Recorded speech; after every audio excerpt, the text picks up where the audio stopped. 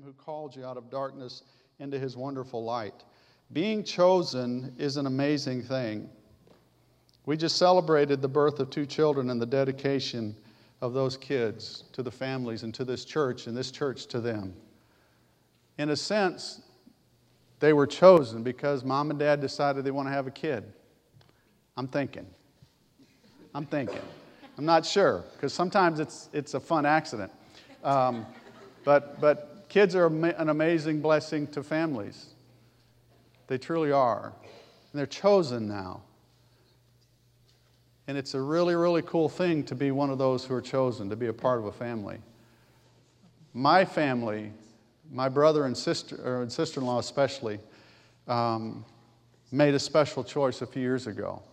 When they were living in Memphis, Tennessee, they became very involved with a similar program. I don't know if it's called Agape, Doug, but they have an adoption program with the Churches of Christ in Memphis.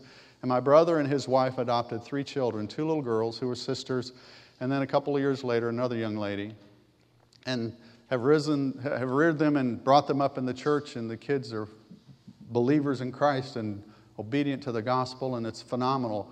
And they were special because they were chosen. When I was 10 years old, my mom and dad came home one day, and they sat me and my little brother down, and they said, would you be okay if we had a little girl in the family?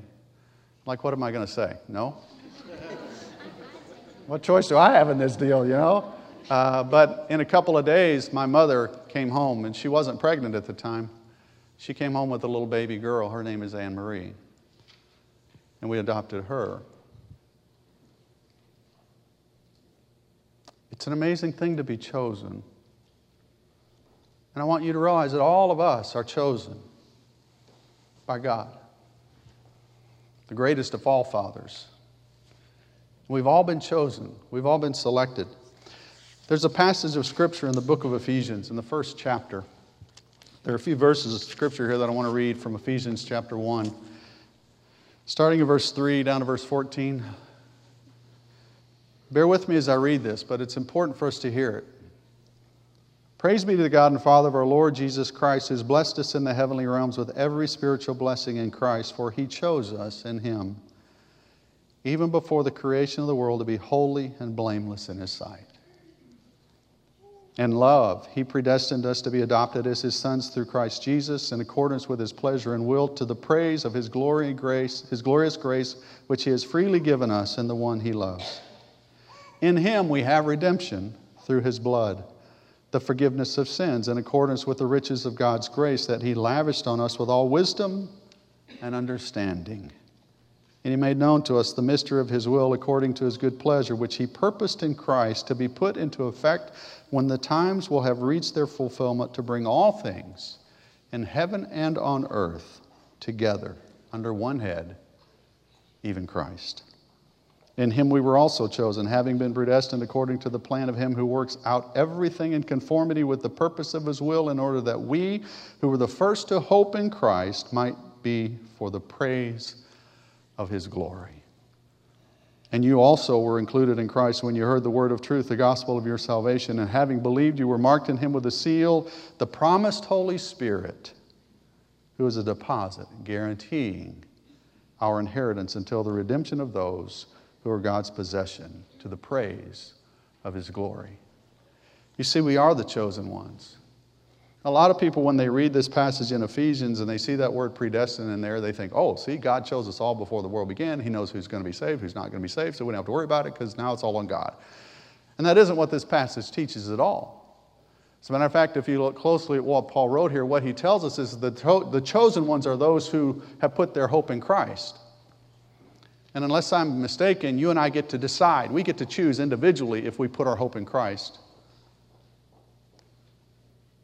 God didn't make you hope in Christ. He didn't make you believe that Jesus is the Christ. And God did not cause you to hear a message and believe it for what it is. All of us hear things in the world today, don't we? There's all kinds of fake news going on, right? I don't know what fake news is, but there's a lot of talk about fake news, okay? We hear a lot of things. Do you believe it all? Appropriately, no. We don't believe it all. There's a whole lot of stuff going on in the world. I don't believe it all. That's the world we live in. Has that changed in the last umpteen, 100,000, millions, gazillions of years, or however many? No. From the very first reflection of conversation that we have in the Bible, where there's this person called Satan, the serpent, speaking to this woman called Eve, there was some conversation exchanged, and guess what? There was some partial truth in that and some not partial truth in that, and there was some misperception and misconception and misunderstanding, and all of a sudden we live in a world full of sin. But God didn't choose us individually to be His person. He chose us because we put our hope in Christ. He chose us because we heard a message of truth. And not only did we hear a message, but we decided to believe it to be true. We are the chosen ones. And so when you think about the fact of what God has done for us in Christ, when you consider all that He's called us to do, what is our response to being chosen? Now that you're in the family, now what do you get to do? There are 3 little girls. Well, only 2 of them now because one of them got married. She took another man's name. But there are 3 little girls who came into the Kenneth and Tammy Bush family a few years ago who had a different expectation of what life was going to be all about. 2 of them were brought in off the street. They were living in a car with their mother. The other came to them from a recent hospital stay, a new birth, from a mother who was addicted to all kinds of drugs and whose father was in jail. But when those 3 little girls came into the family, there was a different level and a different kind of expectation upon their lives now that they lived with a guy that I know well who's called Ken. He's my brother. And if they think I'm strict and stern, you should meet him. Because he's just like my dad. I'm more like my mom. Go to the next slide. Our being chosen has given us some amazing benefits. First of all, we have this deposit, this individual, this entity called the Holy Spirit that guarantees our inheritance. Isn't that a cool thing? I mean, when you think about being a chosen member of a family, wouldn't it be nice to be a member of a really, really, really super wealthy family, and when somebody died in the family, you were going to get all the money? Now, maybe that's happened to some of you. Maybe not. But isn't it a nice thing? Wouldn't it be a nice thing to happen? That when someone passes, you get all the money, you get the inheritance, you get all the stuff. Well, I have some better news than that for you. Because you have accepted Christ, because you heard the message, you believed it, you put your hope in Jesus because of those things, you and I have been given a deposit guaranteeing our inheritance. And that deposit guaranteeing our inheritance is called the Holy Spirit. A few of you in this room have bought houses in the past. Maybe you're in the process of buying one now. But when you and I make a transaction where we're going to purchase real estate, typically there is a part of that transaction that's called the earnest money check. You know what I'm talking about?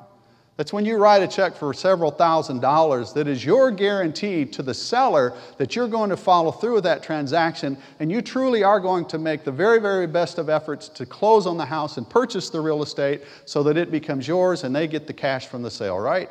And guess what happens if you default on your side of the deal? Technically, you lose the earnest deposit, and they get to keep your money. You and I have a deposit from God. That is called the Holy Spirit. That is His deposit. It is His earnest money deposit to us that says, for those of you who have heard the message, for those of you who have put your hope in Christ, for those of you who have believed the message of truth, for those of you who have washed away your sins, for those of you who have done those things, guess what? You're now in the chosen family. And guess what? Now I'm going to give you a deposit that guarantees that regardless of what may happen in the world and happen in your life, in the end, you have a piece of real estate waiting for you. And God doesn't just give you a little piece of real estate. You and I have a mansion. We sing the song sometimes. Here I labor and toil as I look for a home. You know the song. There's a mansion in heaven now waiting for me. I'll take the broom closet because I'm suspecting that the broom closet in a heavenly mansion is good enough for me. I live on a boat. So I'm good with this Holy Spirit being my deposit guaranteeing me.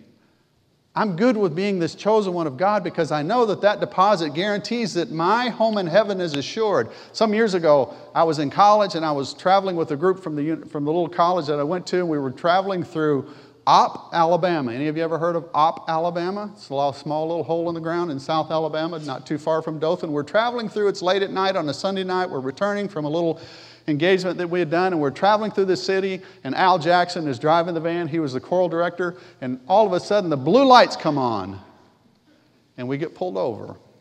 And apparently Al was traveling a little fast through this little town of Opp, Alabama than he should have been driving. And so the officer came up to the driver's side window, and Al rolls the window down, and on the side of the bus, the side of the van, it said, Alabama Christian College. And the officer, being the witty person that he was, he said, are you a Christian? Because you're driving a Christian college bus. And Al said, yes, sir, I am. He said, and then the officer asked this question. He said, do you realize that you were speeding? And Al said, well, sir, honestly, he said, I didn't realize I was speeding. I didn't really know how fast I was going. He said, well, let me tell you, you are. And you were. And then he asked this question, totally off the subject, but he asked this question, Mr. Jackson, when you die, will you go to heaven? And I'll never forget his response. I hope so. And being the witty officer that he was, the witty officer says, well, I don't know where you go to church, but the church I go to tells me I know I'm going to be saved. And he's proceeded to write out the ticket. If I have placed my hope and trust in Christ, if I have believed the message, if I have washed away my sins and called upon the name of the Lord, guess what? When I die, I know where I'm going. There's not a question about it. I have a deposit that guarantees my piece of real estate in heaven. It's mine. It's mine. And no one, not even the devil himself, can take that from me. It's mine. And guess what? You have one too. We're God's chosen people because we have believed the message of truth. We've placed our faith and trust and hope in Christ. We are His chosen people. And as a result, we have an expectation. We have a way that we should live. Our Father calls us to do certain things. And the certain things that He calls us to do are these handiworks that He's created from the beginning of time for us to do. Which brings us full circle back to this conversation about disciples. Because you and I are to be disciples of Christ. Jesus said, I will make you fishers of men. And being fishers of men is being engaged in all of these good works, these handiworks that God created from the beginning that we could do. And it's not preaching and teaching. Those are nice.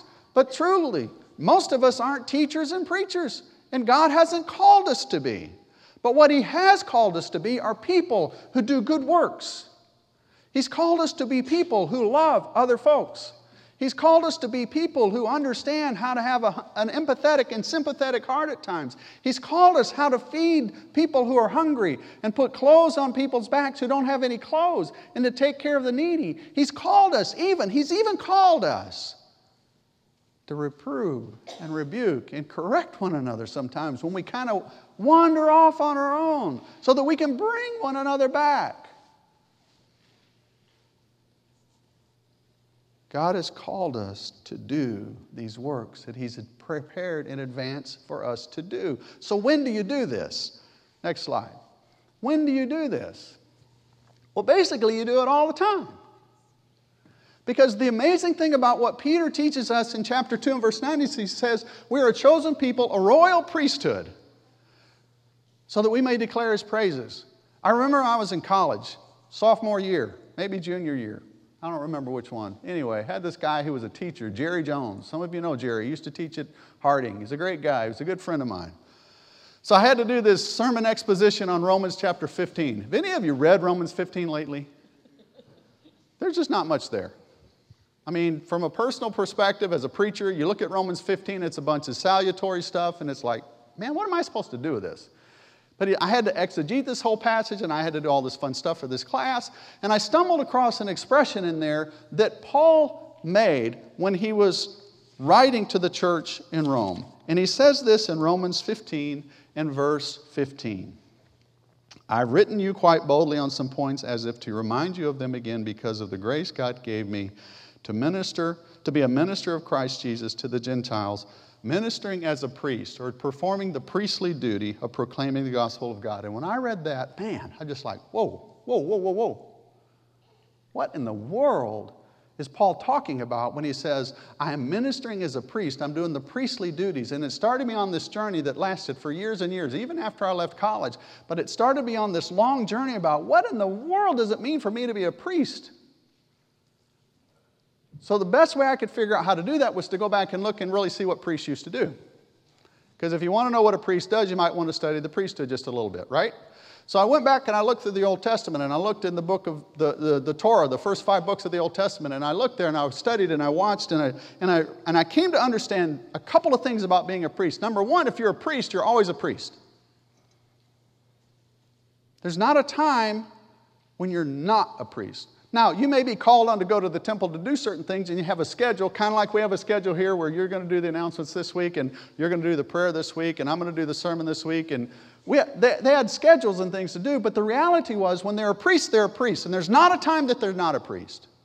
And then when you look at what they had to do at the temple, there's some really cool things that happen in the temple. Number one, there's always a priest that's there to receive the offering of someone who may bring it to them, however late at night or early in the morning it is, because something has happened in their life for which they need to make an animal or sacrificial offering. And so there's always a priest there ready to receive whatever it is that a person brings in. And then there's another thing that the priest does. Somebody's got to keep the fires burning. You may be thinking, wow, that's not very hard. Well, it rains over there. Did you know it rains over there?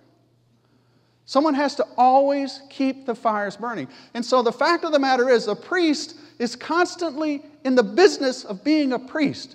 You and I are a royal priesthood. We are chosen of God. We are the priests in the kingdom of God today. Now, we don't bring animal sacrifices in here. But Paul gives us the answer to that. It's back in chapter 12. And most of you could probably quote this verse of Scripture, but in chapter 12, verses 1 and 2, he says, I urge you, brothers, in view of God's mercy, to offer your bodies as living sacrifices, holy and acceptable to God. This is your spiritual act of worship. Don't conform any longer to the pattern of the world, but be transformed by the renewing of your mind. When Paul writes that, what he's doing is he's laying for us the groundwork to help us understand that, guys, we're a priest all the time. We're constantly living in a state of spiritual worship to God. There's never a time that you're not in front of God. And there's never a time when you and I are not engaged in inviting others to join in the sacrificial living of our lives to God. When was the temple destroyed in Jerusalem? Anybody remember the year? 70 AD, give or take a day or two. Do you realize that after the destruction of the temple, it became the practice of the rabbis to teach all of the Jewish people who were in that area of the world, no longer will we offer animal sacrifices because we have no temple wherein to do the sacrifice.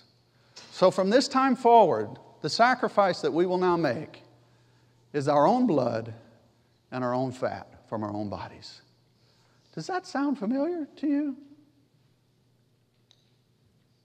Do you see the connection with what they started teaching and what Paul is teaching in Romans? It is ourselves. It is us. We are now the sacrifice. We are now the one that is bringing ourselves to God. And the only time that you and I are not engaged in that sacrificial living is when we've lived too many birthdays and we don't have any more. And we lie and rest waiting for that guaranteed piece of real estate. So as you and I go through our lives, we are disciples. We are men and women who are chosen of God, who have been called to hear a message that we have believed and we have embraced. You go to the next slide.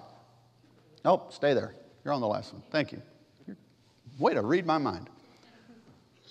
You and I are called to be disciples all the time. We are called to be a living sacrifice all the time. We are called to be priests all the time. We are chosen because we heard a message and placed our hope there. We are chosen because we believed in Him. We are chosen because we accepted His call to live holy lives. And now we live as ministering priests, making sacrifices daily, not only on our behalf, but on the behalf of others so that they may hear the message. Paul wrote in chapter 15, I work in this priestly ministry so that I may offer the Gentiles up. And it's all about bringing them to an understanding of the message. Guys, that's what we do. That's how we live. I was in Phoenix on Wednesday. I had dinner with a couple. The young man I know, he works for me in our company, and I've known him for some time. And his girlfriend I never met till Wednesday evening at dinner. Heard about her because he talks about her some, and it's always good conversation. So we're at dinner. And she, for whatever reason, starts talking about a sister that she has, who for years was a drug addict. She was living on the streets. She's in the roughest part of Phoenix. They haven't seen her for a long, long time. They don't know where she's at really. They don't know what's going on in her life. They just know that she's on the street. She's using drugs. She's addicted. She can't figure out how to get her life back together. And a few months ago, whatever happened, I don't know, but she came to her senses and she got clean. And she's sober and she's not using. And we talked about that for a few minutes. And we talked about her sister working as a translator for the guy that works with me because he doesn't speak Spanish. But she does. And I told him, I said, look, we can't get her licensed because she's got too much stuff, too much baggage. But we can definitely use her as a translator. And I encouraged him to use her. And the sister that I'm having dinner with, she said, what if she does something wrong? I'm like, it's okay. And I told her stories of people that I've worked with over the years who had the same kinds of problems she's got with her sister, who do really, really well for a while. And then for some reason, they self-destruct. They do something and they fall off the wagon, as the old proverbial saying goes, and they go back into their world of whatever it was. And then, God willing, they come out of that. And I told her stories about people that I work with over the years who've gone through those challenges. But in those times of sobriety and cleansed lives, they came to know Jesus. And I don't know if she goes to church or not, the gal that I'm having dinner with. But I shared with her an expression of Jesus that I hold very dear and near to my heart, and it says simply this: the wounded reed I will not break, and the smoldering wick I will not snuff out. Because you see, the only difference in that young lady who's now clean and sober, the only difference in her and me, or her and you, or her and anyone else that's in the family of God is simply this: her sins are really obvious. I mean, if you get drunk and you do stupid stuff, or if you go off and you get high on drugs and you do crazy, wild stuff that gets you thrown in jail, those are really obvious sins. But the only difference in her and me is you don't see all my stuff. But if you think for a minute that I don't do stupid stuff, after service, she's right here, her name is Lynn, corner her and ask her a couple of things about me. And you'll get the scoop. That's the only difference in me and her. Her stuff is obvious. Mine isn't so obvious. But God has called us to be disciples in a world where we reach people. Some with very, very obvious challenges. Some with stuff we'll never know. But God knows.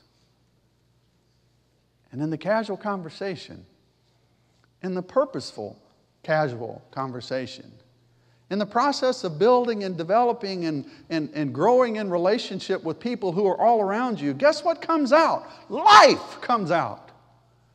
And when life comes out, you and I, who are the chosen ones, who have a home waiting, a guarantee, when life comes out, we have the message of hope. Because we placed our trust in Him. And you and I have the ability and the opportunity and the privilege and the responsibility, because we have a new Father who has an expectation of us. We have a responsibility to share the message of hope. Paul writes somewhere in the Bible, he says, be prepared to give an answer for the hope that lies within you. Are you ready? Are you prepared to give a reason for the hope that lies within you? That is discipleship. That is being in the family. That is being chosen by God.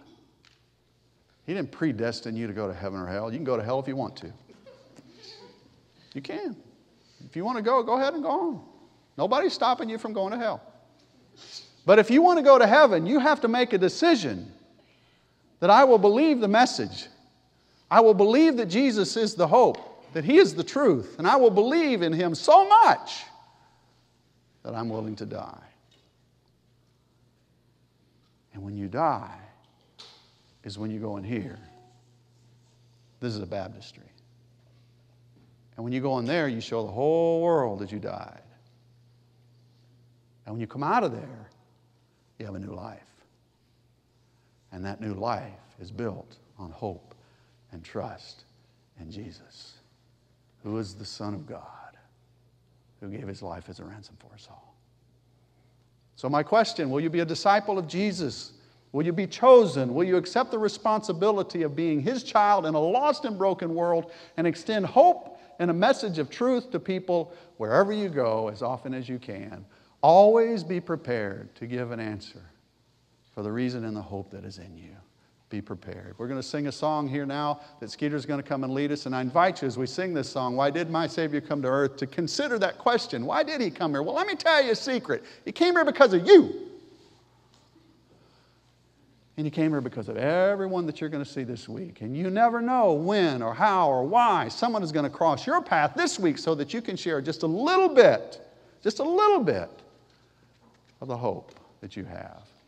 Let's encourage one another. If we can pray with you, be with you. If you would like today to die to yourself and to live in Christ, this baptistry is prepared. I think the water's even warm.